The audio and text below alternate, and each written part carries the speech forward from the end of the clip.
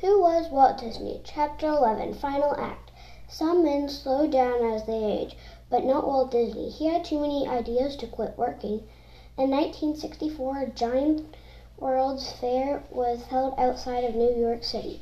Some of the best exhibits were designed by Walt Disney. One was called Great Moments with Mr. Lincoln.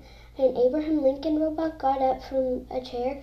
He looked left and right at his audience. Then he shifted his weight from one foot to another and recited a speech about liberty. The robot looked so real that people thought it was an actor. Walt didn't spend much time at the studios anymore. Making movies didn't interest him. Diane and Sharon were both married. Walt and Lillian became a regular babysitter for their grandchildren. Walt loved having a house full of little children again. He often sat on his lawn and watched his wild bunch pile up at patio furniture to make backyard forts and rocket ships. He let the kids spend the night at Disneyland and explore it when nobody else was around. And he put some of them into Disney films just for fun. In July 1966, Walt and Lillian celebrated their 41st anniversary. They took the whole family on a cruise to British Columbia. Walt wasn't feeling well, but he enjoyed being with his grandchildren. He let them crawl all over him. When he got tired, he climbed to the upper deck to think about Epcot. After the trip, Walt didn't get better.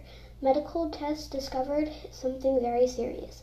Walt had lung cancer. He had smoked cigarettes since his days in France.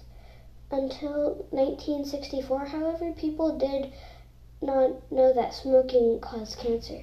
While Walt was in the hospital, Roy came for a visit. He found Walt staring at the ceiling. Walt pointed out where everything was going to go at Epcot. The next day, December 15th, 1966, he died. Walt Disney was 65 years old. He did not live to see the opening of Walt Disney World in Florida in 1971, but Roy was there. He waited to retire until Walt Disney World was completed.